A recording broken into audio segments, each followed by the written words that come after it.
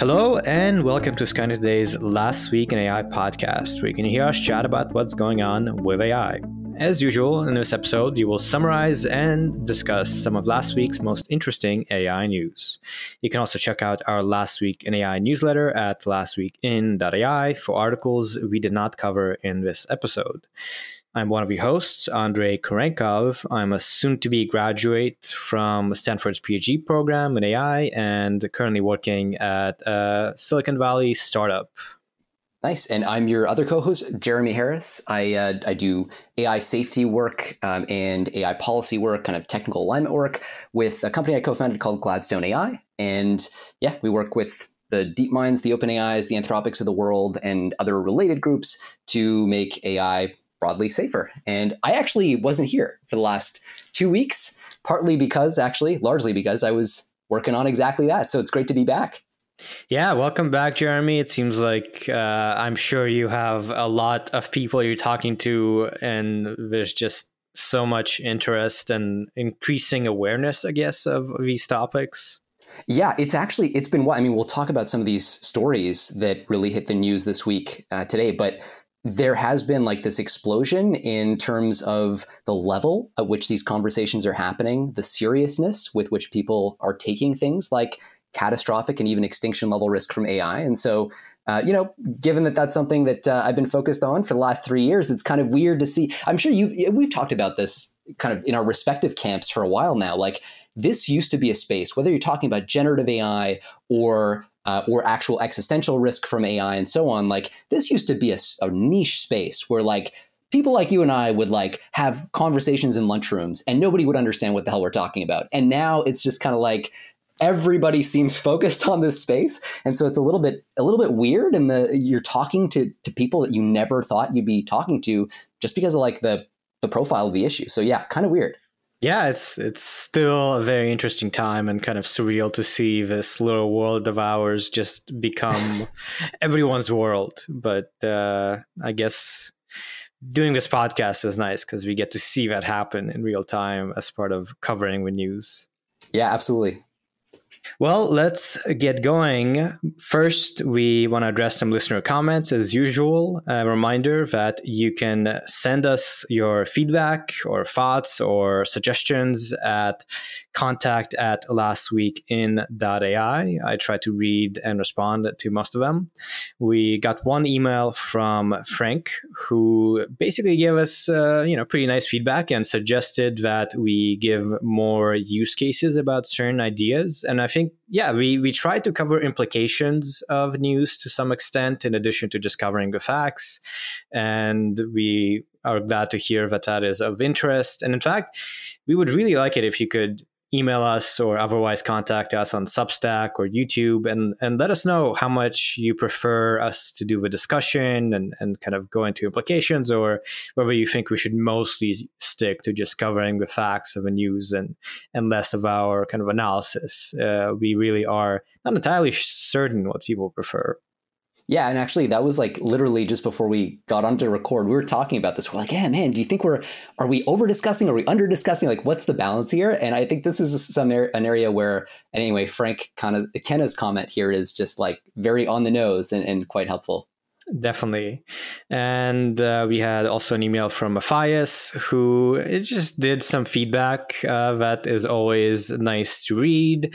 Some kind of thoughts about how we mix some scientific and technical talk and less formal talk, giving pretty quick reviews, but also, not super short. So yeah, even if you just approve of a way we're doing things, it's good to hear that that's the case. And, just hearing what people like or don't like helps us calibrate as to how we do this. It's nice to hear positive comments from someone who's not our mom. Yeah, you always are a little, I don't know, it can be scary to just not know if what you're doing is actually appealing or good. Yeah, there's something about this, right? Like you're talking into the ether, there are people listening and you're just like, I don't know. Podcasting is weird.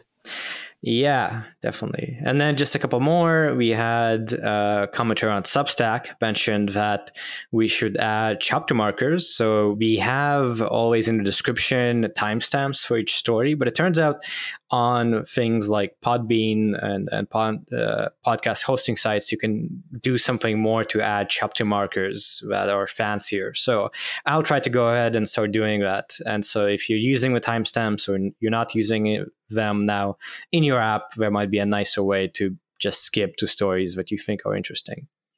And that's it. So let's dive into the stories. This week, we'll have a pretty nice variety of things. We'll be talking about some stuff from Nvidia with video game characters. We'll be talking about sort of kind of bigger views of the economy in applications and business. We'll have a nice selection of open source projects with various open source language models, really, for the most part this week. Quite a bit of research with going into embodied agents, which we talked a few times, and some more insights about large language models. And then policy and safety will be pretty big, with a lot of talk about safety and sort of governance topics. And then finally, in the last bit on synthetic media and art, we'll talk mostly about music again, which has been quite a theme. So that's pretty interesting. All right, so we're going to kick things off with tools and apps. And our first story here is AI may help design your favorite video game character. This is, it's framed around, at least initially framed around, an internal email to Blizzard staff. So Blizzard is this gaming company, and in this email, they talk about this model called Blizzard Diffusion, which is going to help essentially build video game assets, in-game assets, designing characters, things like that automatically. But then the article kind of zooms out a little bit and covers more broadly the application of generative AI to video games. So it looks at things like dialogue generation, asset development, and things like that. So just kind of like fleshing out often the like massive amount of content that you need for some of these open-ended games. So, you imagine a game where it's this open-ended world, you're walking around, you're hearing characters have dialogues. Like that dialogue has to be written by someone. It can be hundreds of thousands of lines of dialogue, super expensive, and kind of thankless work too, right? Because you imagine you toil away, you work for hours and hours just to write this dialogue that just fades into the background. That's not even like kind of the main thing. So that's all part of this push, is to find ways to just use AI to accelerate this stuff. It's a whole suite of products though in the gaming industry they start to talk about.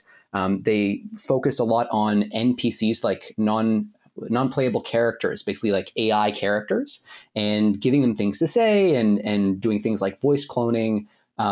Anyway, so really interesting view of like how this is really reshaping the video game industry, adding a lot of efficiencies and starting to, in some ways, like kind of threaten jobs. Because one of the things that's commented on in this article is just the fact that like the way you break into this industry, one of the ways is to do some of this thankless writing work. Like that is one vector of approach. It's kind of like, you used to flip burgers at McDonald's and like maybe our parents' generation or something like that. That was your way into getting a little bit of experience. Maybe for video games, this is one vector of approach. And if that gets automated, it's like kind of a little bit harder to break into the space. So they're covering a lot of different aspects, a lot of different technical components, but also the kind of market industry side of the story as well. Yeah, I really think this is an interesting breakdown. It's a case where it's a little bit more of a challenging problem to get into, really being part of a video game creation. There's a lot to any AAA big video game, right? There's asset generation of, first of all, you have concept art, then you have actual 3D models, you have music, you have voice acting, you have writing. So it's a very big team effort on every big video game. And then we have now a lot of ways to generate each one of those things independently of, voice acting is one of them. We can create concept art with Midjourney. So it feels like the entire process, every component of video game creation will be affected sooner or later.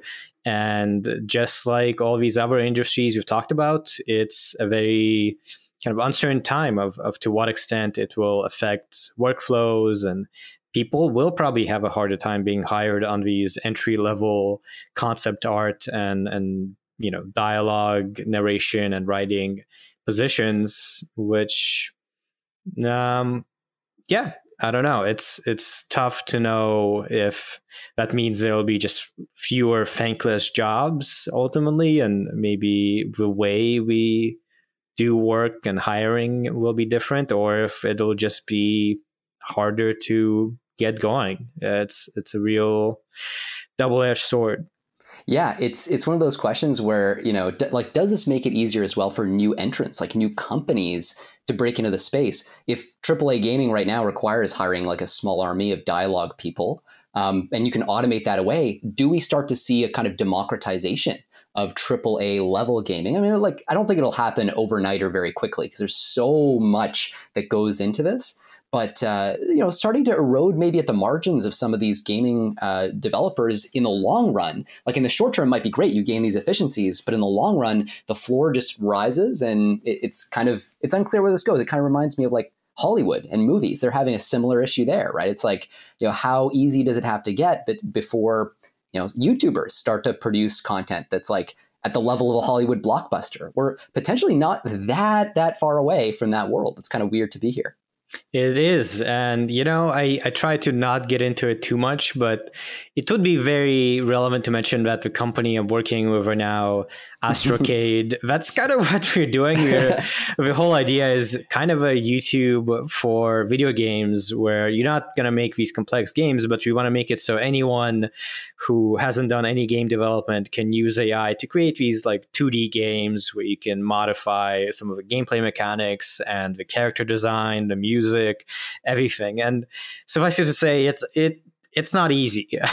We haven't launched anything. We are trying to finish up something, hopefully within a few months. But personally, I'm super excited. I want to be able to make games, having not done any of that. And I think I do like the idea of just enabling anyone to get going with some of these tools. So yeah, it's as usual, kind of nice to enable people, empower people, but also it's a bummer if people end up losing jobs as a result of that. So the take-home message that I'm getting here is that we're all probably running in a simulation on Andre's laptop. Yeah, it all comes together. And very relevant to that, actually, our next story is watch this Nvidia demo and imagine actually speaking to AI game characters. And also kind of part of that is Nvidia unveils Avatar Cloud Engine for games at Computex. So the story here is that there was this event, Computex, and Nvidia had a little demo that involved someone speaking with their voice to a video game character, and the video game character responded with a voiced, pretty realistic sounding response that had, I think, AI generated response that was kind of dry. It was just like, okay, you can go and beat this gang here. But the bigger story is that this was really just a demonstration of this NVIDIA ACE Avatar Cloud Engine, which has a few components. It has Nemo TM, which is this way to build and deploy language models for things like lore and character backstories. It has automatic speech recognition and text-to-speech, and it has audio to face, which allows to animate given some speech, actually make the character look like they're speaking. So pretty impressive demo, and it seems like they want to provide this to video game developers, pretty much along the lines of that previous article. Yeah, it's really interesting to see, we've seen this evolution so much, like the compute hardware providers dabbling in model development and then vice versa as well. And like, which companies end up owning the full stack, and what are the pressures that push them to making their own models to do things like this? And it's kind of cool with NVIDIA because you can see their origin story, which was all about video games, kind of like being the natural way that they're being pushed into the sort of like full-on generative AI, like video generation, text generation, all that stuff, building their own models. It wasn't long ago that they put out, well, maybe 2 years ago, Microsoft Turing NLG, which at the time was like the biggest model in terms of parameter count. And that was a partnership with Microsoft, but it seems like increasingly they're doing more and more of this, like striking out on their own. And yeah, I'm just really curious if Nvidia ends up being one of these very important axes that forms. We've got like the Microsoft axis, the Google axis. Like, what is Nvidia going to look like? Are they going to be a kind of full stack player in this long term? And does that mean that they turn into kind of like an AGI lab through this like gaming vector, or through this vector of supplying services to third parties? Anyway, kind of cool. Yeah, it's interesting to see them really digging into the software side. Of course, we've talked a lot how they are a hardware giant, pretty much dominate the space of how to run AI. And now they are also getting into this application side of building tools and platforms for here language models and speech recognition, which has been more Amazon and Microsoft and Google as cloud providers. So this is offering some competition, and yeah, Nvidia is well positioned to take them on. On to the lightning round. First up, we have JP Morgan is developing a ChatGPT-like AI service that gives investment advice. That's pretty much the story. They're working on this ChatGPT thing. They call it Indexed GPT. They applied for a trademark for it, and it's an AI program that helps you select investments, financial securities. Interesting choice to go with a pretty high risk kind of task here with a chatbot. Yeah, my only comment here is like, if you see a system like this being put out, that means by definition that it is superseded by a significant degree, or to a significant degree, by other internal tools that JP Morgan has, because they would be like clinically insane to release a model that actually gave them like a significant lift relative to the market. So JP Morgan clearly has like more capable tooling, obviously kind of privately under the surface. And this is just what they're bubbling up now to the everyday user. Yeah, I would imagine this is more like entry level, kind of straightforward advice rather than anything, let's say too analytical. Yeah. Next story, pretty much along the same lines. We have TikTok is testing an AI chatbot called Tako. So Tako can recommend videos based on what people ask it. There's some screenshots here where instead of doing kind of typical search, they have this little chatbot that says, "Hey, I'm Tako. Feel free to ask me anything, and I'll do my best to help you find what you're looking for." Building on this idea of chatbots as search engine. And to me, it's weird to see chatbots just become part of every app, even apps that are for consuming content like TikTok. Yeah, it's also like this interesting question about what is the best user experience? Like, do you really want generative search on an app like TikTok where you like turn your brain off? Most people, that's how they use it, right? They rely on the implicit filtering that's done by the algorithm rather than explicit dialogue. I personally like the idea of having an explicit dialogue function because it does give you more explicit control over what you're being served up. But it's interesting. Like, not all tools are necessarily a natural fit for generative search. And I think we're going to be learning an awful lot in the next 6 months about what actually ends up sticking in the space. Yeah, and I guess beyond search, there's also at least an implication in the screenshot. There's some sort of video about King Charles III. I guess it might be historical. And there's an auto-suggest in the bot that says, what is the significance of King Charles III's coronation? So it seems like maybe it's also kind of a question answering to build on something you learn. But again, kind of maybe not intuitively useful for TikTok. So we'll see if people actually end up liking it. And last story, going into just a tool that you can already use.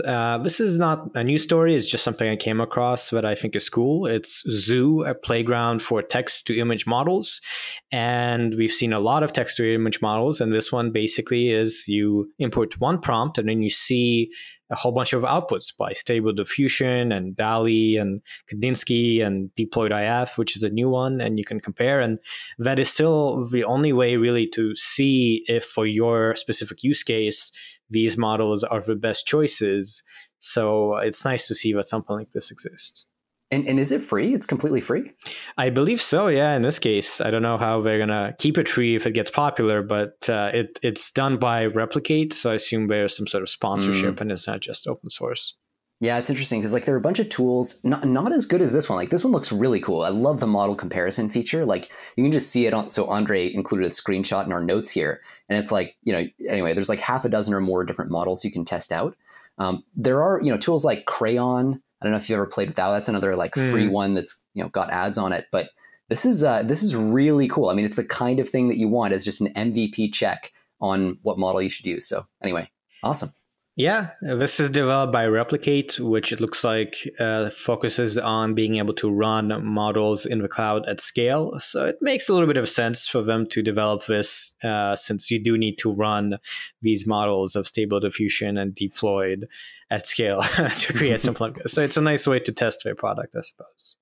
Moving on to applications and business. First, we have Insights from American Workers, a comprehensive survey of AI in the workplace. So Checker surveyed American workers from 4 different generations, which all the generations, I guess, boomers, Gen Xers, millennials, and Gen Zers. They talked to 3,000 employed Americans and asked them a bunch of questions about excitement levels, concerns, and just general sentiment around AI at work. And as you might imagine, there's a lot of findings here. So just a few, 85% of workers admit to using AI tools to perform tasks at work. That seems really high. I kind of wonder if there's a self-selection bias in this. 85 is pretty surprising, especially for boomers are 80%, millennials are 89%. Not a huge difference, but some difference.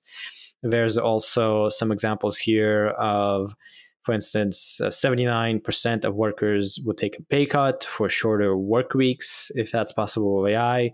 74% of workers believe their jobs might eventually be replaced by AI tools. So not necessarily too many surprising results, except for me, I did find these numbers to be quite high for how new a lot of this AI tech is. Yeah, I found them to be surprisingly consistent too. You alluded to this earlier, but just like the boomer percent, like 77% of boomers think AI might lead to a decline in wages. That's compared to like 78% for Gen X, 82% for millennials, 74% for Gen Z, or Gen Z, as you Yankees like to say. And then the percentage of workers who admit using these tools at work, like boomers are 80%. And I think that's actually like a really important part of the generative AI story. Essentially what it's done, because you can prompt these systems, essentially program AI systems using plain English prompts. This is like obviously wildly increased the range of people who can implicitly understand and play with these systems. And it's meant a more educated and aware population overall. Maybe the numbers aren't really 80% for boomers, maybe it's more like 60 or whatever. But the bottom line is like we have people who are over 50 who are just like using the crap out of these tools. And I think that might be playing into a lot of the polls we've been seeing about appreciation for AI risk starting to increase as people go like, wow, like I have used these tools. I do see how quickly they're improving. And so things like this, like generative AI, oddly, might actually be serving a really important function in terms of educating people on the range of capabilities and the rate of change in the field. They can see the difference between Chat GPT with a GPT 3.5 backend and a GPT 4 backend in the limit. Yeah, I was talking to my parents a little while back. They're in their 50s. They are both software developers, so tech is not something that's hard for them, but they both have been discovering ChatGPT, and I was talking to them, and kind of it's interesting to hear their perspective as people who haven't done so much of this sort of AI stuff. And another thing to note, just my last comment, is, as you might imagine, a lot of the people in the survey, 74% of Americans believe AI layoffs are going to occur within the next 6 months to 2 years, with boomers and Gen Xers surprisingly being more optimistic. Yeah, I mean, that actually seems low to me. Yeah, I totally agree. I mean, we'll see how it actually plays out. But I very much agree. I don't know. My overall take home from this is generative AI, that is, does seem to be a big generational equalizer. Like you can imagine It's no longer about like, hey, like grandson, show me how to use the remote. Instead, you ask Alexa to show you how to use the remote, or just tell Alexa what you want. That sort of thing is an equalizer in the use of these tools. And it seems to be an equalizer even in the awareness of the risks that come with them. So we'll see about the replacement risk. That's I agree. Those numbers seem a little low. Our next story is the AI chip boom is pushing Nvidia towards a $1 trillion, towards 1 trillion, really they mean a $1 trillion valuation, but it won't help Intel and AMD. Okay, so a little bit of background on this. For the last, I don't know how many years, for as long as anyone can remember, the processor of choice when it came to tech was the CPU, right? The central processing unit. This is the thing that all computers had forever. And that was responsible for churning out most of the value we got from technology. You just use CPUs to do all your techno number crunching. And what's happened really in the last 10 years, but increasingly with generative AI, is that GPUs have taken on more and more of the load of society's computations. So if you look at the average data center, you start to see less and less CPUs and more GPUs as AI starts to generate more and more of the value in the economy. And this is an article basically about NVIDIA's CEO, Jensen Huang, who's stepping up and saying, hey, this is actually happening. If you look at the average, data center, you're going to start to see the ratio of GPUs to CPUs increasing. And why does that matter for NVIDIA? Well, NVIDIA a long, long time ago positioned itself in the middle of the GPU market. They right now own something like 95% market share. It's just an outrageous number. And so they're really well positioned to take advantage of the generative AI boom. So what you've seen, the story of the last few years has been NVIDIA's stock price steadily going up, essentially as humanity offloads more and more of its computations from CPUs, which was a market dominated by Intel and to a lesser degree AMD, over to GPUs, which is dominated by NVIDIA. So the stock price for AMD has kind of been flatlining, and Intel's kind of been going down for various reasons. Meanwhile, NVIDIA is skyrocketing. And one of the big take-homes here is that not all compute is created equal, right? We want to start to kind of differentiate between CPU-driven computing and GPU-driven computing, whether that's for training large language models or large models, or inference, which increasingly is going to become more and more important. So I thought that was cool. Definitely. And I think one thing to note as well is NVIDIA was very smart, not only in having the GPU market already, but also in the development of CUDA and other software. Mm-hmm. The reason that AMD, there are other good alternatives for GPU hardware, but CUDA is just by far the best set of software for efficiently running neural nets, integrating with PyTorch and these existing other frameworks. And there's just not been very much competition for it.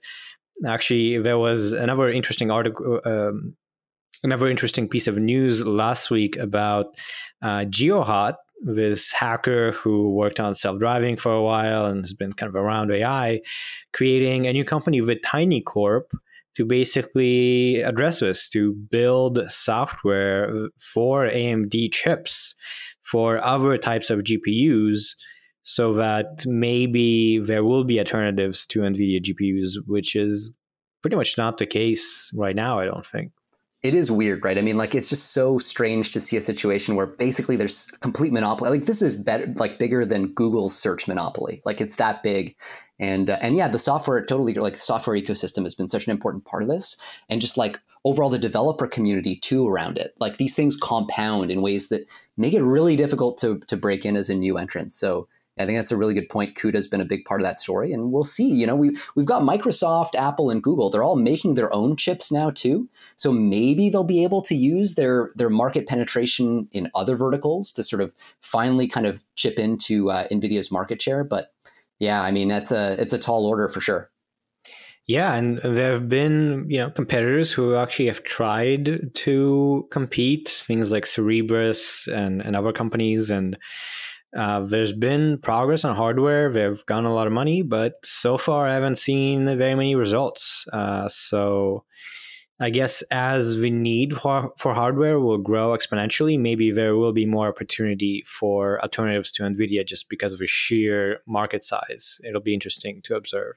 That's true. 5%, the 5% that Nvidia doesn't have might actually be worth enough to like seed an awful lot of good tech.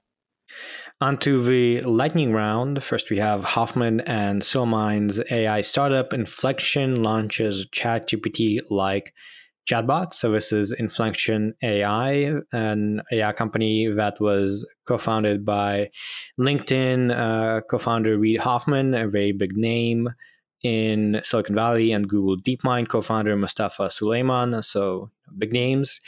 They have launched their AI chatbot called Pi, and you can go talk to it at heypi.com/talk. It compares to ChatGPT. It's pretty similar, but their whole thing is they want it to be more supportive and kind and kind of empathetic and friendly. Yeah, it's kind of an interesting additional play in the large language model space. I think maybe like one piece of meta commentary that might be helpful, because we hear about these launches happening all the time. You know, Elon Musk is launching his like company X, and then there's, you know, there's Adept AI, and there's this, there's that. This ecosystem has a couple of players like at the very frontier, and more or less that's like Google DeepMind and OpenAI and maybe Anthropic. And then there's like a bunch of secondary players whose models often are a little less good, perhaps, than the frontliners. But anyway, it's a good set of options for the ecosystem for sure. And it's also interesting to see alignment used as a differentiator now between these different products.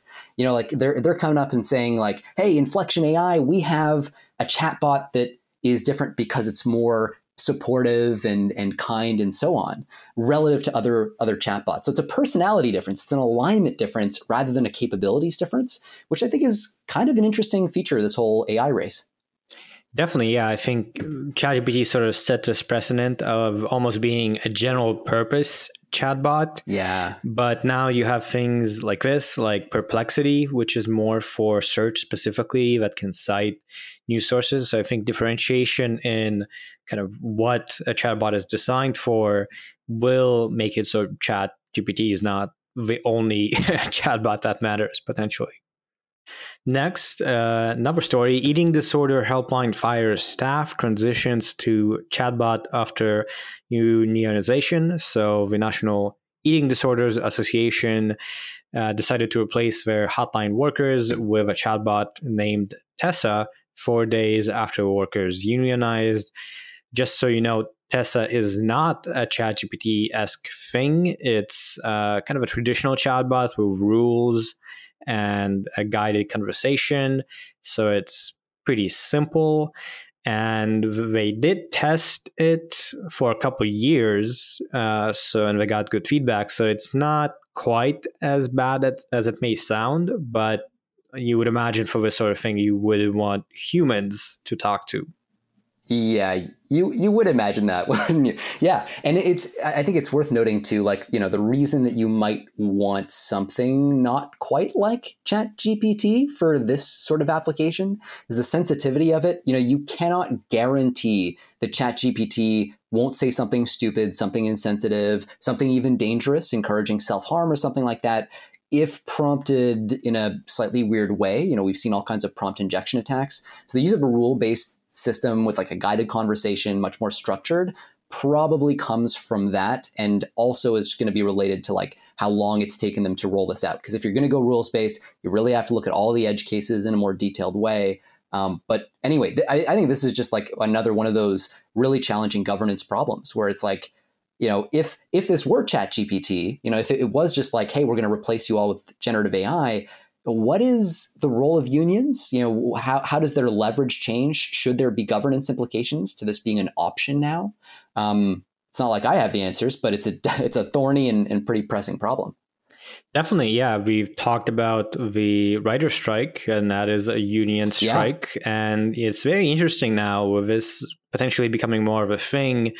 Unions have really kind of over time in the US lost power and become less prominent. And I wonder if that trend is going to reverse in a big way with AI and automation.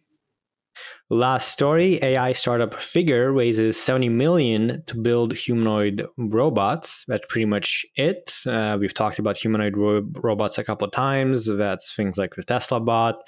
And they raised a lot of money from kind of a crop of companies that are starting to do this. 70 million is a big number now. VCs are a little hesitant to give out checks like this. So I was pretty taken aback.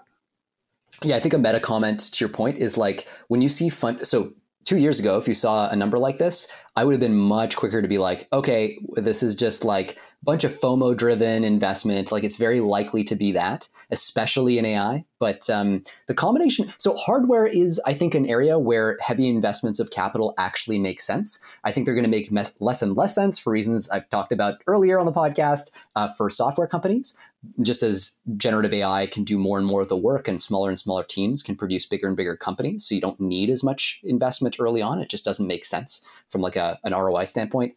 But anyway, I think it's really interesting. I suspect that the most profitable investments of the next like 3 years in tech are going to come from deep tech rather than software. Yeah, this is a company's first external round. So I guess it's pretty early on. It's only 1 year old. And it does show, I guess, a lot of confidence, which is interesting. All right, now moving on to projects and open source. We're starting with the story about PandaGPT, one model to instruction follow them all.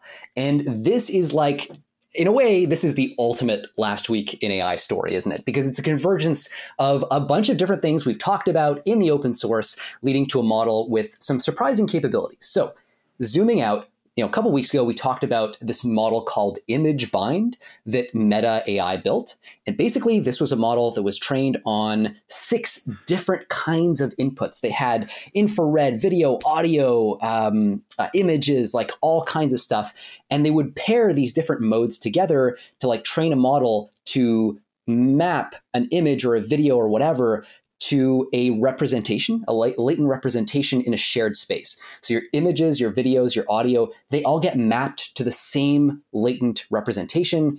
Roughly speaking, what this means is like the audio of a bird chirping, of a crow chirping, should end up mapping to the same thing roughly as an image of a crow that is chirping or a video of it.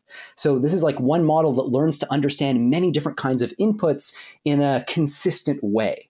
And what they're doing here is they're coupling it to this language model called Vicuna. We talked about Vicuna earlier. But anyway, bottom line is they pair these two things together. And then they train this kind of paired system to take in an image. So they use ImageBind's kind of image processing mode to pair it to the language mode with instructions. So they'll give it an image and say like, tell me where Waldo is in this image. And they'll train it on that kind of instruction task to solve for those tasks in writing. So an image plus some text, and then the model is trained to produce an output that kind of performs the task that is being requested in the text associated with the image. If you're still following, now what they do is they realize, oh shit, because ImageBind actually can deal with way more than images. You can feed it video or audio or whatever. Now, if we feed it video or audio and the instruction, it'll still do a really good job because it maps videos and images kind of to the same latent representation. And so in this way, even though you only trained your model on images and text as input for instruction following, you're actually able to get a model that can instruction follow based on audio, based on infrared, based on all these modalities, because ImageBind maps them to the same kind of representation. So this is like, I don't know, I found this really cool, surprisingly simple. Again, it seems like one of these weirdly low-hanging fruit, and it is open source. So kind of, yeah, you can go out and download this and play with it. What did you think about it, Andre? Yeah, this is very cool, very exciting and pretty straightforward approach that does lead to a kind of big deal. Very quickly churned out. ImageBind is pretty new. Yeah. Vicuna is pretty new, and this is the University of Cambridge collaborating with Venara Institute of Science and Technology and Tencent AI Lab. Just really got it done quick and put out this technical report. This is not, I don't know if this is even a research paper. So that's the first thought is big deal. Second thought, PandaGPT, and they really stretched to get that Panda acronym. Yeah, that's so true. Empower large language models with visual and auditory. It's you got to give them some credit for that creative acronym selection. I don't have much more to add. It's a cool approach and a cool result, and good on them for really going with it and getting it done so quick. Yeah, I think one of the last things I'll just mention is we have a screenshot here of something taken from the paper, just illustrating concretely what it can do. So they'll feed it a video about a couple that's taking a stroll together, and they'll add as well a recording of thunder and pouring rain. And then they'll ask the model, or the prompt is, now I am closing my eyes. Please describe what you can see and hear for me. And the model says, as you close your eyes, you can still see the image of the two people walking down the street at night carrying umbrellas to protect themselves from the rain. It goes on. But anyway, the point is it's actually successfully integrating the audio, the video, the text. This is all consistent with that meta AI philosophy that we've talked about before on the podcast of achieving general AI through multimodality, this idea that the human brain learns from all kinds of data, right? We're constantly processing data from our five senses, and this is really pushing harder in that direction. They explicitly say this in the paper. They're like, this is a step towards AGI. They frame it that way explicitly. And anyway, kind of cool to see this come out. Tencent AI Lab, Andre mentioned that some of the contributors come from there. That is a Chinese lab. So this is a collaboration between Cambridge and this Chinese lab. So showing some of the international dimensions of the academic move towards AGI. Yeah, and I will, I guess, comment one more thing, which is to go to this multi-modality level. ImageBind, as we noted, I think was their fundamental approach was very cool because it's not necessarily easy to get pairs of things across these modalities. And when you have a ton of modalities, you can't necessarily get, aligned things. But if you can map it all to text, then it's much easier. And this is still relevant here, where now with that same approach, you can use a chatbot even without needing to have a chat conversation, let's say, about a video or audio. So yeah, I think that's pretty important. Multimodality is hard, and this is a pretty big step. Next, we will talk about a blog post called Uncensored Models from Eric Hatford.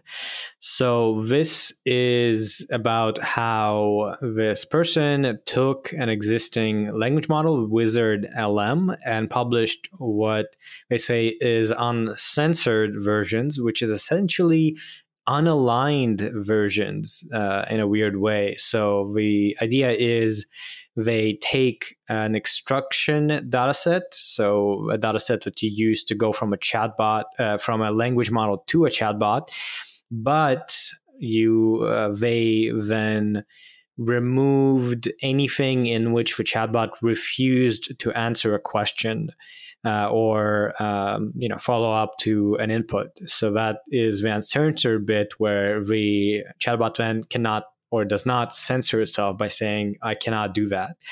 And there are some arguments for why that's important and for why this needs to be open sourced, such as that, for instance, the alignment that we have for models in America may not apply across the world, that it may interfere with valid use cases, that ultimately you should be able to choose what you want to do with the model, things like that. And I think obviously there's a lot to chew on here in terms of whether this is reasonable if you want to have something like this. What do you think, Jeremy?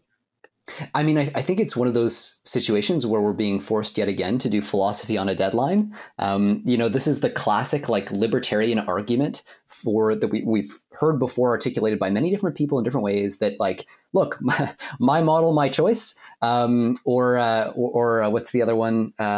Oh man, yeah, yeah. Like models don't kill people; people kill people. Like you can take different political perspectives on this, but ultimately, in a sense, it boils down to a political problem. How much freedom should individuals have in defining the capabilities of their models? And like in principle, this argument, it's my computer, I should do what I want. That's cited in this article.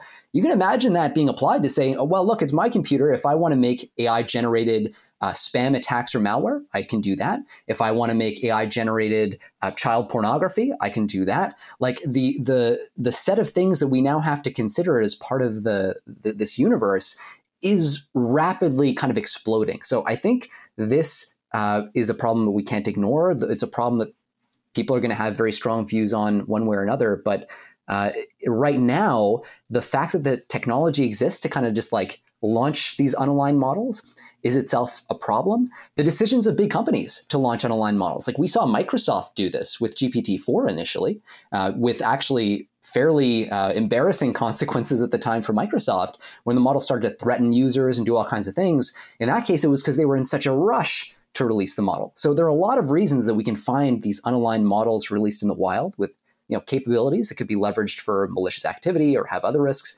But what we do about that, I mean, that's, I think, a really big and important problem. Yeah, I think also the idea here of fundamentally subsampling a data set for making a model do what you want is interesting.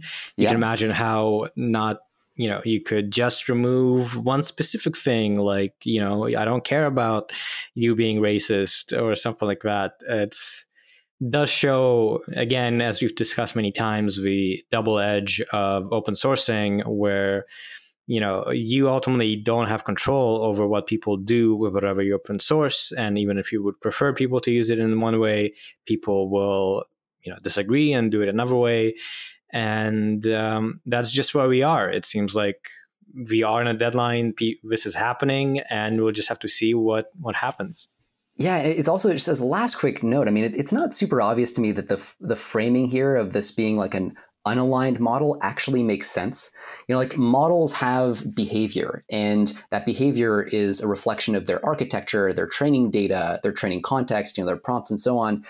It's not clear to me that just by removing the cases in which, the developer decides that the model is refusing to do certain things, you're actually like debiasing. I mean, in a sense, like, what does it mean to refuse to do certain things? What if the model just makes a lie of omission or just doesn't mention something that could be dangerous? Is that refusing to follow the instructions in a non-explicit way? I mean, like, it's a pretty big rabbit hole, but ultimately I think that it is true. It's trite to say, but it's true that our values get reflected implicitly in the framing that we set up with our models. And so I don't think it's quite as straightforward to like uncensor or debias a model as, might initially seem. Yeah, the notion of being uncensored is kind of strange. Just instruction tuning in general, right, is making it to a chatbot, and it's kind of impossible to not make it a little bit, have a voice and a specification. But yeah, interesting step toward this. And this is for Wizard Lamb. There were other efforts for Vicuna. So I guess this is a whole kind of category that we'll have now.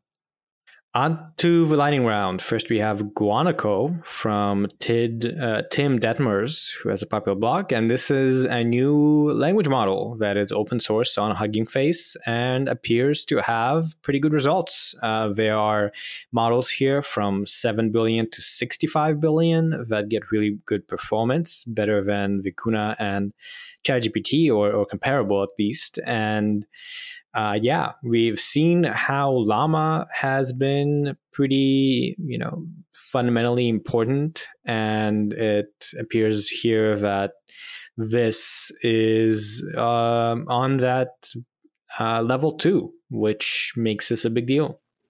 Yeah, it also sort of makes it seem like Meta may not have played the massive role that we might assume it did in kind of pushing things forward. Like if you didn't have the Llama leak, then we would have been here maybe whatever it is 2 months later.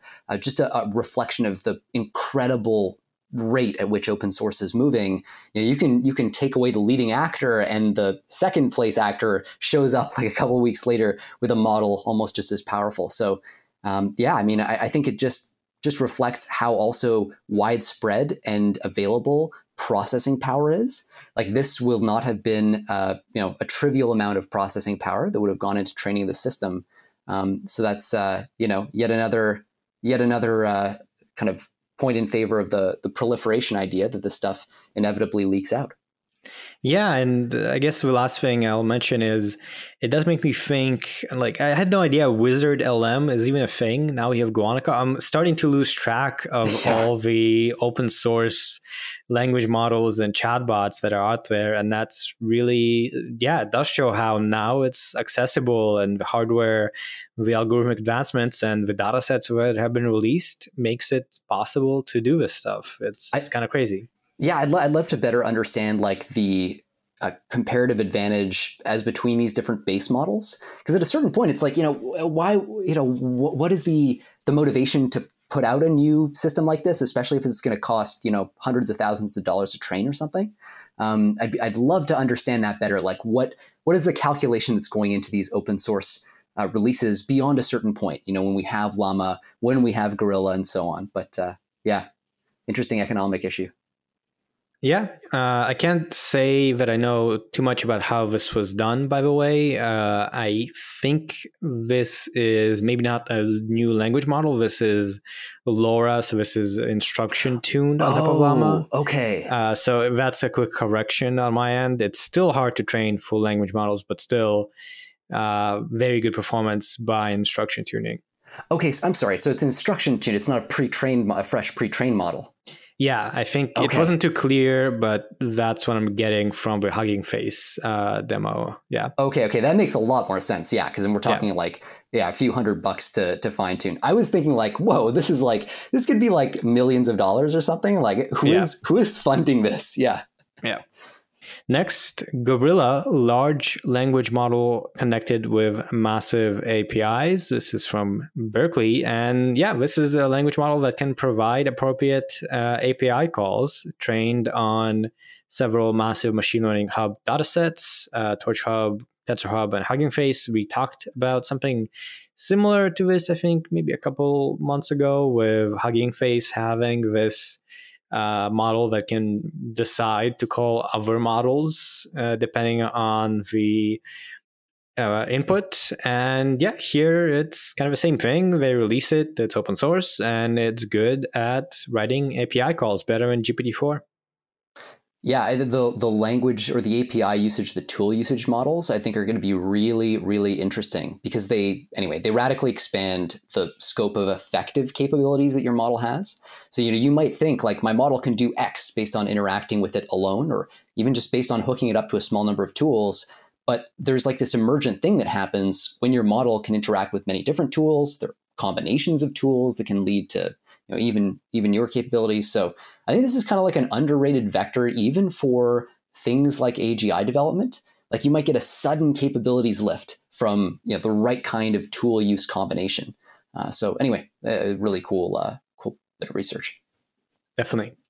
And again, building on that same comment and trend, we have Bloom Chat, a new open multilingual chat LLM. So another chat bot. This is in collaboration with Together and Samba Nova. This is a 176 billion parameter multilingual chat LLM released under Apache 2.0. It's trained on Samba Nova, so this is a hardware company. Their hardware is pretty good, comparable to GPT-4 almost, and it works really well. So another one of these things. This is instruction tuned Bloom specifically. Yeah, I guess just more proliferation then, and Bloom continuing to be used as a base model for a lot of interesting experiments. That's kind of cool to see. But nothing too dramatic here. Yeah, it's available now. You can chat with it, and the model is hosted. So pretty much, similar to all these other things that we keep covering. And onto something a little bit different, open source on GitHub, you can now go to Girlfriend GPT, your personal AI companion. It's a starter project to help build your own personalized AI companion with a unique personality, voice, and even selfies. So custom voice connected to Telegram. You can customize your personality and generate selfies, I guess, from text to image.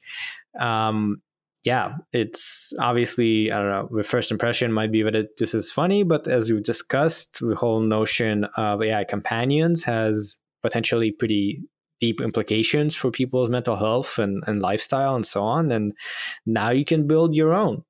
Yeah, nothing wrong with that. By the way, the screenshot that they share in this thing is like, I don't know, I read it as kind of creepy. Like the bot is saying, "Good morning, how did you sleep?"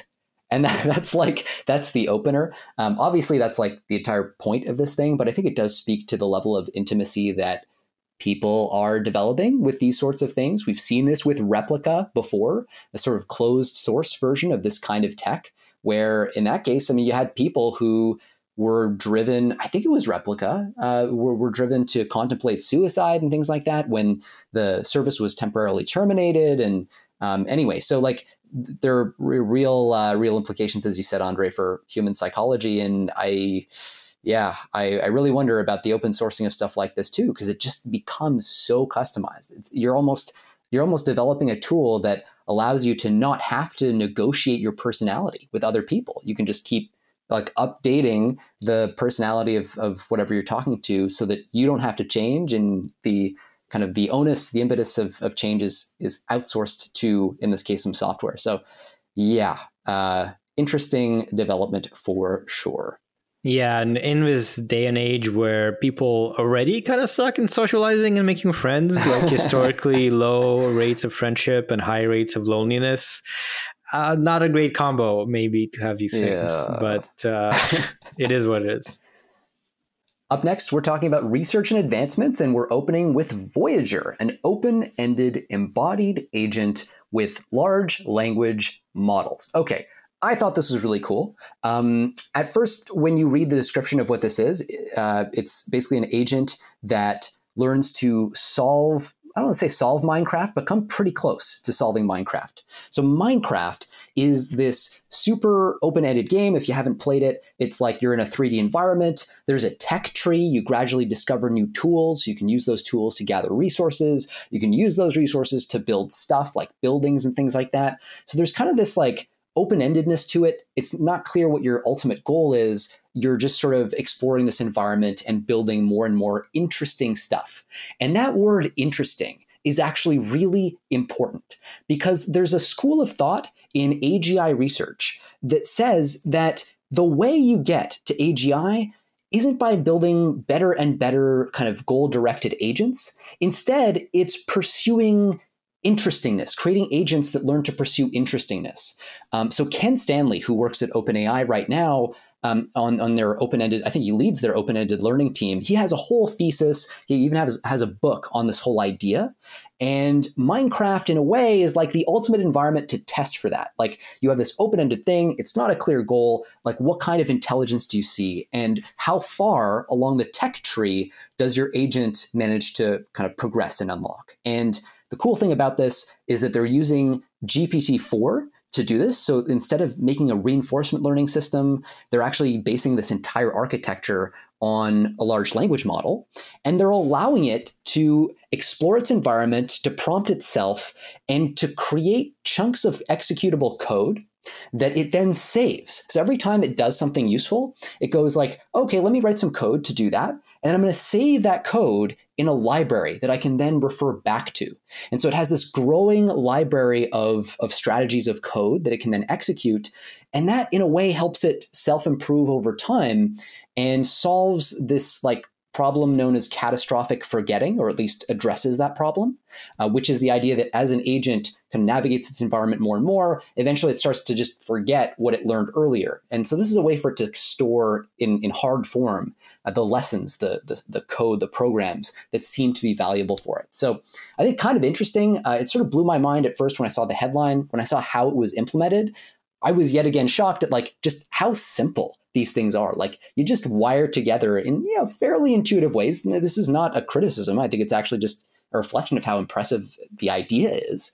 And you just get this amazing capability. So I don't know. I thought this was a really cool thing on a task, again, Minecraft, that has historically been just so challenging for AI in the past. Well, what did you think about it, Andre?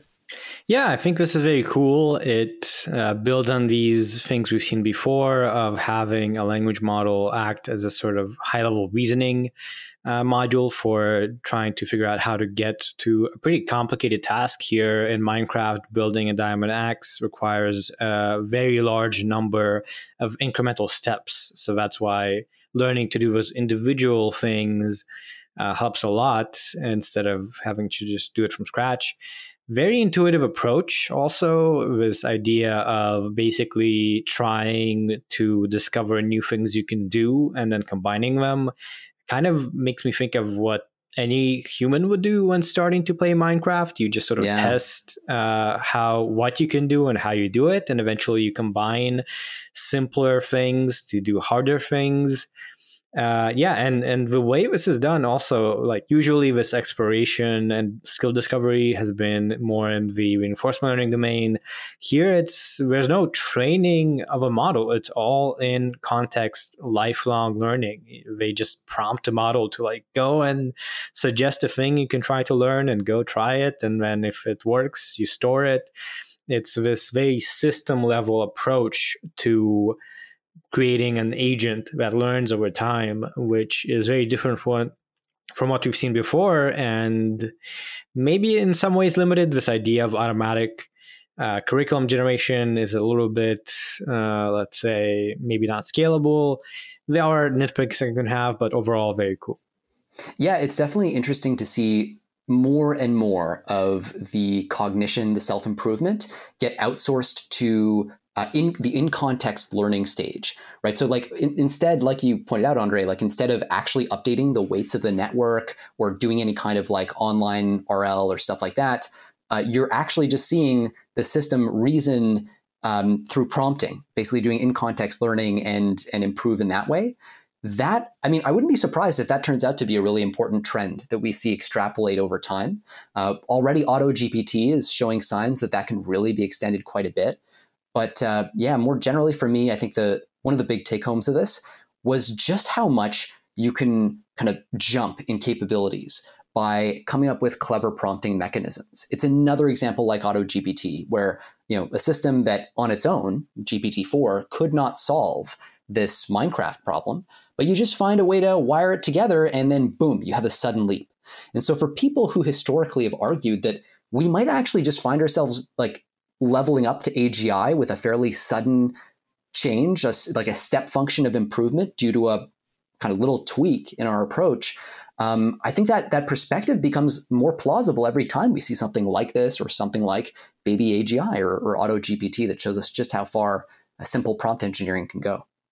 Definitely. And the one more thing I'll note as far as trends go is the use of memory. Memory is one of these kind of unsolved problems with language models, where you do need this notion of, they have a context window. Something like ChatGPT can remember the last, 1,000 lines of text it has seen, and that's it. It has no long-term memory.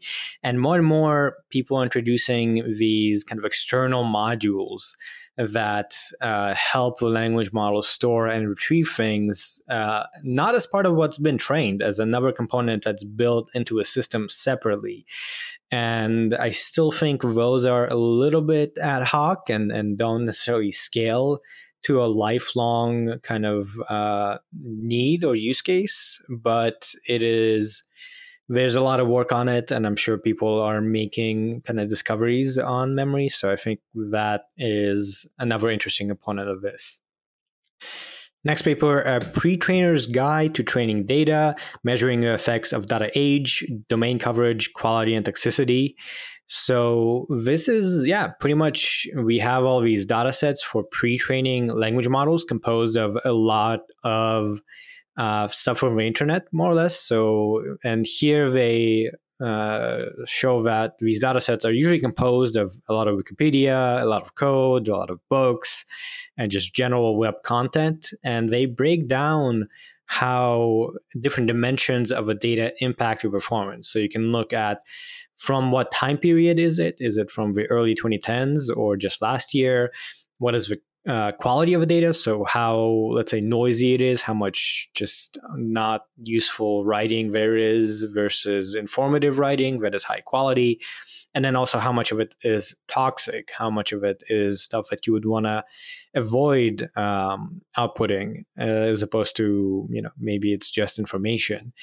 They pre-trained 28 different 1.5 parameters language models with different variations of this data, and then they quantify the effects of doing those things. And the main findings is that it actually matters, as we kind of already know, but this is the first really empirical observation of when you compose your data set, what might be the effects. And there's really no one size fits all solution for how you filter your training data. Yeah, it also makes me wonder, looking at this 1.5 billion parameter scale that they're investigating, whether these results would actually scale. Just because we have seen historically, as you cross thresholds of scale, you tend to see greater data efficiency. And so your models tend to learn faster. And, you could imagine some of these effects maybe washing out as you go to higher and higher scales. But this is just really fascinating. They have a cool table, again, that Andre very helpfully included in our prep doc here, where they compare the represented domains, basically the kinds of data that are used to train a bunch of these famous models, from Llama, which we've talked a lot about, to PaLM, Bloom, GPT-3, and so on. And they break it down based on Wikipedia, web sources, books, dialogue, code, and a CAD. A CAD. What does that mean? I don't know. Yeah, and a CAD. There's also a CAD. So if you're a fan of academic. Academic. Okay. That's all right, there you go. Academic. Thank you. Yeah. And anyway, it's kind of cool. You can see a sort of fingerprint of the training distribution profiles of all these different models. And if nothing else, I just found this kind of interesting and informative.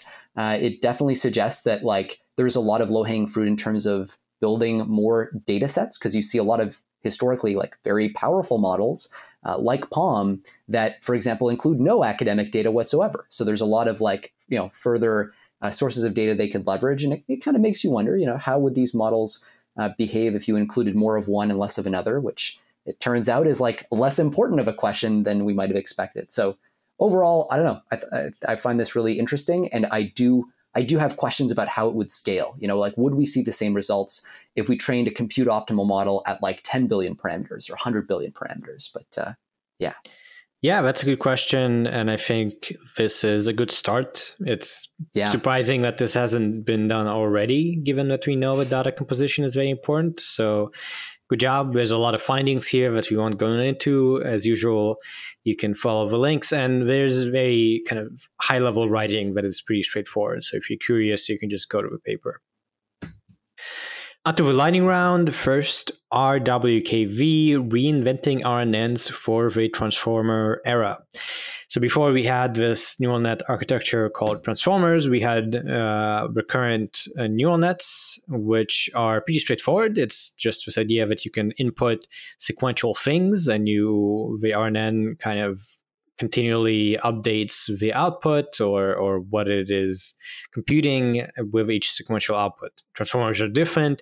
Instead of sequentially inputting and computing, you pretty much just have a whole sequence all at once. And there's trade-offs. So having the whole sequence makes it much easier to train, and it turns out to just have worked better, which is why everything is transformers now. But that does lead to this quadratic scaling of you just need a lot more memory and size to deal with that. RNNs have linear scaling in terms of computation given input length. And this paper, without getting too much into the details of how it's implemented, is suggesting that they can have the best of both worlds. They can have the simpler training with the better results comparable to transformers while having better scaling. So we've seen a few things like this, but I think this is maybe the most impressive iteration of transformers with RNN so far. Yeah, this also seems maybe more inspired by RNNs than recurrent transformers, for example, that we've seen before. Like, you can almost imagine two ways of approaching this problem, where you look at RNNs and you say, how can I make this more like a transformer? And the other is like, you look at transformers and you say, like, how can I make this more like an RNN, and maybe have like a latent representation that you pass forward. Anyway, details don't really matter, but like, it's kind of cool to see people approaching this philosophically from both directions. And I kind of wonder if we're going to see a meeting in the middle, a convergence here that actually does unlock a lot more capability. Yeah. And scaling is very important when you get to very large models. So could be a very, very influential event if we actually do iterate on the base model of transformers, which there's been a lot of efficient transformers and so on, but so far nothing beats just the expensive models. Next, enabling large language models to generate text with citations. Pretty straightforward. There's a new benchmark called ALCE, automatic LLMs with citation evaluation. They create a data set and some automatic metrics for correctness and citation quality and fluency, and show that they can get better results. And that is important because, as we know, language models and chatbots can make things up. They even make up false citations. So it's very important to make progress on them actually having proper citations. So how exactly do they manage to measure the citation accuracy? Do they talk about that?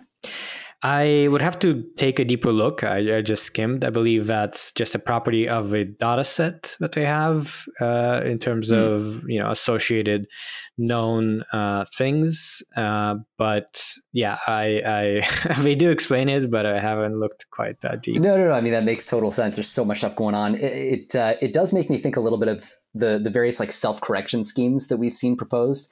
People increasingly using GPT-4 to study the text that it itself generates. And this seems like a data-driven approach to that. So kind of cool to see anyway, the different strategies emerging as people try to figure out how do you actually get these things to not hallucinate, which seems to be a weirdly difficult problem to solve. Definitely. Last, we have training diffusion models with reinforcement learning. So this is was a pretty popular thing on Twitter, where they showed that instead of just training diffusion models, which are these kind of the way you generate images now, synthetic images, usually you do that with kind of just replicating the images in the training set. But that doesn't necessarily do what you want. You may want to be able to generate images that optimize for compressibility or certain aesthetic quality or prompt alignment. So in the case of inputs of text, you may just want different things that aren't just what you see. And this is showing how you can do that with reinforcement learning instead of having just this matching likelihood objective. You can do this multi-step denoising operation. And as you do a reinforcement learning, you need a reward. They make a reward via another language model. And they have pretty impressive results. This is a different training paradigm that makes it easier to create all sorts of text to language models optimized for different use cases. I just think it's really interesting how reinforcement learning, a while ago, people thought that was going to be the path to AGI in and of itself. But now it's kind of taking on this role as just more of a step that you tack on top of a deep learning framework just to align it better, just to steer it better, to have more control over the loss function or whatever. But the thing that is actually doing most of the work increasingly feels like it's deep neural networks. Like this kind of reminds me vaguely of, reinforcement learning from human feedback or other strategies like that, where, you essentially use RL to more closely steer your base model. Yeah, I think it's part of that. I think so far what has been the case with ChatGPT and these image models, we've sort of bore or have leveraged the fruit of just having all this knowledge accessible. So really what the models learn is knowledge, right? Is just compressing everything we know into them. Reinforcement learning is better for when you need to learn by interacting with the environment, learn novel skills. And I still do think there will be cases where it's needed. Like the Minecraft example we just had isn't using reinforcement learning optimization, but is essentially still reinforcement learning. It's learning by trial and error. So yeah, this is an example where maybe you can't always just do a data set without trial and error. But if it's going to be a component, but maybe less of a component than some people thought. No, it's funny that you mentioned that. Like this question, is it actually reinforcement learning? Like if you do it with a language model in a way that kind of has the same spirit, but doesn't actually have an explicit like reward and, environment and state kind of fed back into it, like does that count as RL? And I think that, anyway, as an aside, I think that's a fascinating question. Yeah, it's kind of a loose term, so you can define it in different ways. Mm-hmm, mm-hmm. All right, kicking off policy and safety. And boy, what a week for policy and safety. So we're going to kick things off with this, not quite an article. This is actually a bulletin that comes out of the Office of the Prime Minister of the United Kingdom. It says PM meeting with leading CEOs in AI, 24th May 2023. So a few days ago from today.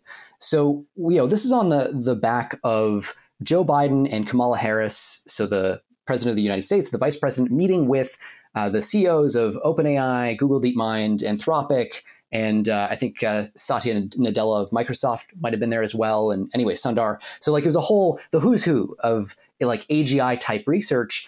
And now we're seeing a similar meeting with the United Kingdom, the Prime Minister of the UK, plus his Secretary of State for Science, Technology, and Innovation. And I think the really interesting thing is we're starting to hear people say the quiet part out loud. So in particular, there was a lot of reference here to existential threats. They say explicitly, the PM and CEOs discussed the risks of the technology ranging from disinformation and national security to existential threats. And anyway, it's kind of interesting to see this being taken more and more seriously, not just by the leading labs. We're now getting pretty close to a consensus among the leading labs that are pushing the frontier on AGI. Plus even 2 out of 3 of the founders of deep learning now. We've got Yoshua Bengio and Jeff Hinton who've come out making statements about AGI and existential risk. So anyway, cool to see it taken seriously at the executive level in all these countries. Exactly. And I think the fact that OpenAI and DeepMind and Anthropic, the ones that are sort of leading the charge on influencing the world with big models, all of them were founded by people who already took this issue seriously. So even though maybe it was a smaller group of people that was very concerned or thought about this a lot, now that they are the leaders of this whole wave in a way, it's interesting how that is propagating from them and from just the sheer impact of what we're seeing. So definitely a trend, yeah. Yeah, and we've seen also like minds change on top of people who already held this view. Like, Hinton and Bengio were 2 guys who never thought of this, never took it particularly seriously, it seems, until recently, and they've had their minds changed. So sort of interesting mix here. I will comment on one last thing here is the UK in particular has been all over this, like way before it was cool. Last year, their Ministry of Defense's Defense AI Strategy document referenced AI existential risk explicitly. So it's really interesting. This is, I don't think, a coincidence. DeepMind was founded in the United Kingdom. They have GovAI, kind of Oxford University's Future of Humanity Institute that focuses on a lot of these risk classes. They have, I think Cambridge has a Center for Study of Existential Risk, if I'm not butchering that acronym. So there's a whole ecosystem there and a lot of awareness. I happen to know in Boris Johnson's cabinet, there was awareness as well of existential risk and an interest in pursuing that. So it's kind of cool to see that that's persisted after Bojo's departure, and we now have Rishi Sunak in power kind of looking at this issue as well. So sort of cool. Yeah. Next, an early warning system for novel AI risks. And this is from DeepMind. So again, kind of related. And this is, kind of a pretty cool idea of how do you have a warning system? How do you kind of catch if there is a development in your AI system that may be dangerous? And the basic idea here is to do model evaluation and try to catch these emerging trends for whether a model is capable of extreme harm and whether it has a propensity for causing extreme harm. And how would you do that? Well, you would identify certain behaviors that have been found in the literature, like power seeking, resisting shutting down, which is maybe more hypothetical, but generally these kinds of things that could lead to very bad consequences, and maybe the actual potential for the model to do that if you deploy it. Yeah, and the framing of this too is kind of interesting because they explicitly differentiate between the idea of malicious use or kind of weaponization and just the idea of an AI that develops enough context awareness to engage in power-seeking behaviors. So in one case, with malicious use or weaponization, you have the idea of a bad actor who just leverages a really powerful system to cause extinction-level risk, whether by designing a new pathogen or designing whatever self-replicating nanobots or whatever insane tech you could develop with this kind of technology. On the other, you have a system that itself recognizes whatever it's been trained to do, that it has an incentive to not be turned off because the system can't pursue whatever objective it's internalized if it's turned off. It therefore wants to seek more power and more resources, all the standard kind of power-seeking arguments that we've seen. So dealing with those two problems is they're slightly different risk classes, but the framing here is before you hit that stage where the system is intrinsically dangerous, you go through a phase where malicious use is the big risk. And the space between those two might be really short. So it might be the case that the kinds of systems that pose extinction level risks through malicious use are very closely followed by the kinds of systems that just intrinsically power seek and do that sort of thing. So I thought this was really interesting. It's another data point in favor of the idea of external audits of these models. I'll point out that the first author of this whole article, this research paper, Toby Chevlain, is known for having put forward this idea of what he called what was it? Oh my God, how am I forgetting this? Structured access. That's it. Structured access. So this is the idea that you often want to allow a limited level of access to whether it's external auditors or users to your model through an API. And that can allow them to learn about the system and its risks without necessarily exposing IP, without necessarily allowing people to copy your model. And this is something that's really going to be required if we are going to have these audits and these kind of red teaming exercises. And so anyway, it kind of explores some of the details we don't have to get into about how structured access might work in this context. Yeah, I think this is awesome work. It makes a lot of sense to want an early warning system, and the overall approach seems quite smart. So nice to see DeepMind, somewhat like Anthropic, still publishing these more grounded ideas on how do we actually do it, as opposed to what we should be worried by. This is more like, let's do this now. Yeah. Next, kind of also related, we have a lot of nice related things today. We mentioned this briefly last week from Joshua Bengio, a blog post called How Rogue AIs May Arise. And yeah, it's a more analytical look into, how could bad AI that's misaligned happen, building on some of the existing theories. It's pretty technical, so we won't get into it too much, but definitely, given the stature of Yoshua Bengio, it's, as we've talked about, kind of a big deal that there's a lot of attention being driven to it. Yeah, I thought one of the cool things here is it gives us a lens into what specifically Bengio thinks existential risk will come from in these systems. So he seems to lean heavily on power seeking and reward hacking as his kind of choice reasons for worrying about this stuff. But his main point, is look, we do not have any way right now of having safety guarantees for systems that may exceed human cognitive capacity broadly, and we may be building these systems fairly soon. And so he's basically just saying let's do something about this. So seems fairly sensical on the whole. Yeah. It's kind of ironic now. We just mentioned that we're not doing reinforcement learning for AGI, but reward hacking is one of the main worries. But yeah, no, it's a great blog post, and it's a good topic to talk about. It is also true that reward hacking is viewed as a potential source of risk, even with just scaled transformers, just due to their increasing amount of context on the world, and eventually they effectively approximate long-term planners. So it's it is this interesting kind of question of where do you think the risk is going to come from? And you're right, part of this is how likely do you think reinforcement learning is going to underpin AGI in the future? And no one really knows. And that's kind of part of his point in this long post. But yeah, 2 for 3, man. The godfathers of AI now saying, yo, kind of regret my career, which is another thing that he said in a BBC article recently.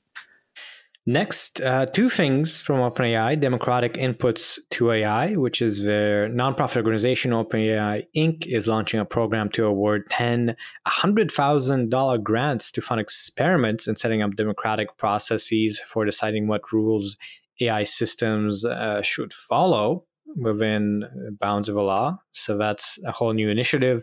And then there was also a blog post by OpenAI called Governance of Superintelligence, that kind of discusses some of the motivation for this and just the general topic.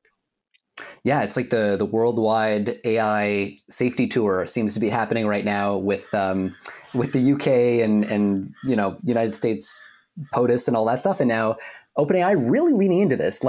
Sam Altman testified before the Senate and raised a lot of these concerns in the Governance of Superintelligence blog posts. One of the things that he mentioned was we should set up something like the International Atomic Energy Agency, the IAEA, to monitor superintelligence research on AI superintelligence. And that you should have some international authority that can inspect systems above a certain level of capability.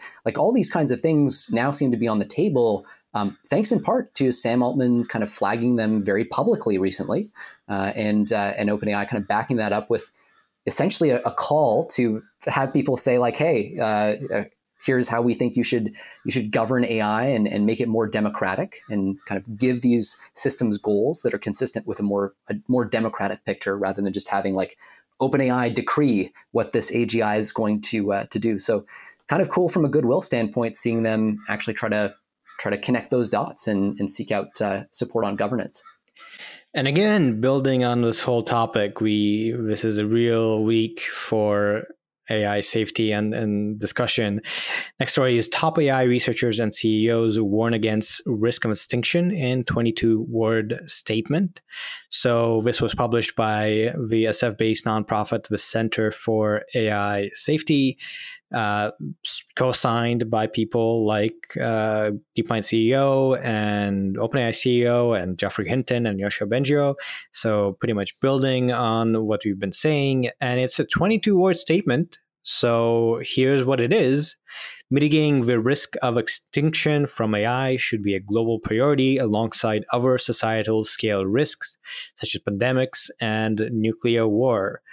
Pretty much, getting a point, as you said, making it very explicit, very clear that we should prioritize this. Yeah, it's funny. So they kind of explain why this is just a 22-word statement, and basically it's just a million different opinions about, if you try to get people to agree on anything longer than this, you'll quickly find that like people disagree about where the risk comes from. Is it AGI? Is it before AGI? What is AGI? Like, is it power seeking? All these things. And so I think this reflects an effort to just kind of create the broadest possible tent and bring as many people as possible into the fold. And that's really where you're seeing a lot of people who did not, by the way, sign the famous 6-month AI pause letter now actually signing on to this. So a broader statement that is maybe more inclusive, and this is why there's so much backing for it, maybe reflects a broader effort from the community to try to at least get some basic alignment on the issue so everybody can row in the same direction. And as I say this, I noticed that Andre is highlighting this section where it says, at the time of writing, the years, Jan LeCun, basically now the chief AI scientist at Facebook or at Meta, has not yet signed. Maybe no surprise there. No surprise. I really like this initiative. There has been this coalition in a way that has pretty much, as we've been covering, been forming. And this is a nice, clear statement that we care about this and we think you should care about this. And that I think what was sort of what the 6-month letter really wanted to say, but then said this whole other weird thing. So I really like this move to just be straight to the point. Yeah. And last story, there's not much of a story, you won't go into it, but in the New York Times, there was an article called Why an Octopus-like Creature Has Come to Symbolize the State of AI. This is about this meme about the Shoggoth, a little way to visualize GPT-3 and GPT-3 with instruction tuning for chatbot usage. And I think it's probably easier if you are not aware of Shoggoth and this meme. You can just go and read it. It goes into it quite clearly.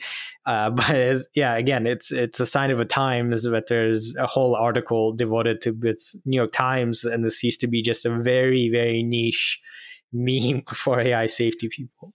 Oh man, I gotta tell, I was looking forward all day to like hearing you explain the Shoggoth meme, because I was like, how is he going to pull this off? This is so hard to explain. but yeah, no, I mean, I think I don't know, is it worth trying like for like 30 seconds just to try to sketch out like what this means? Feel free. Yeah, maybe a quick one. We just want to get into it. Okay.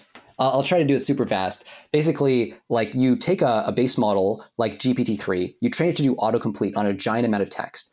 In the process, it learns a ton of facts about the world, but we actually have no idea what the mind behind that looks like. It's just this like giant sponge that's soaked up facts. And so in a sense, it's like this creepy monster thing that at a certain threshold, people worry if you do this too much, if you scale it too much, it gets so much context awareness that it becomes dangerous. So it becomes this like terrifying little octopus monster thing. Then that octopus monster will sometimes spew out racist shit, because of course it will. You trained it on the entire internet. Why would you not expect it to? So then you go, okay, I'm going to put a process on top of this that fine-tunes it based on reinforcement learning from human feedback to say nice things. Now, the point of this meme is that the reinforcement learning from human feedback step is kind of like putting lipstick on a pig. You are taking this giant Shoggoth monster thing that wants to potentially eat you alive, and then you're slapping like a little smiley face on top of it to make it nice to the outside world, but that's actually just a veneer. The underlying beast monster creepy thing is still this terrifying, inscrutable, complex, like potential, down the road, potentially super intelligence thing. I don't know. How'd I do? How was that? That's a good summary. Yeah. And again, it's become a whole like genre where you have a lot of new visualizations. The first meme is a very sort of rough sketch that's kind of fun looking. So again, yeah, like we've said many times today, it's surreal how commonplace, mainstream this has become. Amen. And closing out with synthetic media and art, first we have Grimes invited anyone to make AI Grimes song. Here are her reviews from the New York Times. And also there was a blog post. I used Grimes AI vocals to make a hit. Here's how I did it. Quick version is Grimes actually published a software tool, elf.tech, where you can upload your voice or a voice and transform it to sound like Grimes. And then given that AI generated voice, you can make music. You can, make lyrics, vocals, and combine it with other stuff. And the New York Times piece is an interview where Grimes shares quite a few opinions about how, for instance, explaining what she's doing, how the tool was trained. What if somebody makes a hateful song with it, and some feedback on some of the songs that have come out that Grimes really likes, including one that is described in this how I used the tool to make a hit. It's a cool piece. You probably should, if you're interested, just go and listen to these songs in these articles. So again, follow the link if you think this is interesting. Yeah, it is kind of cool to see I don't know if polarization is the right word, but we've definitely seen different artists take to generative AI differently, right? There was so Grimes obviously is in the pro, use AI on my voice, do what you will, just make sure you give me a cut of it or whatever. And then I think there was Drake. I think we covered a Drake story, right, a couple of weeks ago, where he was like, yo, don't do that shit. I don't like that shit. And anyway, I think regulation is going to be important in deciding what ends up happening here. But if nothing gets regulated, ultimately perspectives like Grimes, I think, are the only ones that are going to be profitable, if only for a relatively short period of time, until you can completely automate this stuff without necessarily, paying creators, which is a sort of scary thought. Yeah, exactly. And it's interesting that this platform basically directly enables people to do what people have started doing anyway, right? PandaGPT and some of the other examples are doing the same thing. And Grimes is just saying, well, go ahead, I'll make it easy for you. And in a way that makes for better music. And Grimes has some control of it. So interesting to see this kind of contrast. And just one more story we have: as a lifelong Beatles fan, this AI-generated Beatles music is blowing my mind. Yeah, it's a little discussion of an AI-generated Beatles song that is what it would have sounded like if John, instead of Paul, had sung the gorgeous tune about the sign in the shop window. And yeah, if you listen to it, it's a high-quality audio. It's pretty hard to tell that it's AI, and it is interesting to read how a fan of Beatles would react to this AI generated kind of alternative version of a song. Yeah, it's also kind of a more, let's say, unambiguously positive case for this, right? Because you can imagine, in the limiting case, you have creators who have since passed away or who no longer have the rights to their music or whatever because the copyright window has passed. And then now we can really, recreate or let's say revive a lot of their talents in this way. So, obviously the Beatles still own their copyrights here, but as that window starts to pass and we look at certainly old content creators, man, I'd love to hear what Charlie Chaplin would have done with this or whatever. That sort of thing is a pretty clearly positive thing. And though it does maybe muddy the waters as between what's original created content by that group and what's not. But hell, what doesn't these days? Exactly. So that's it. We're going to stop there. I think I might include a few other links in the podcast description for things that maybe we kind of didn't get around to. As always, you can go to lastweekin.ai to see all of these sorts of articles.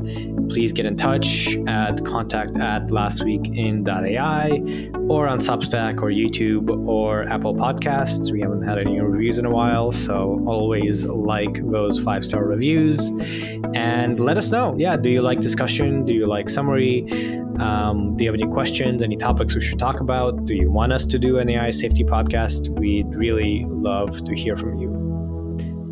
And that's it. Be sure to keep tuning in.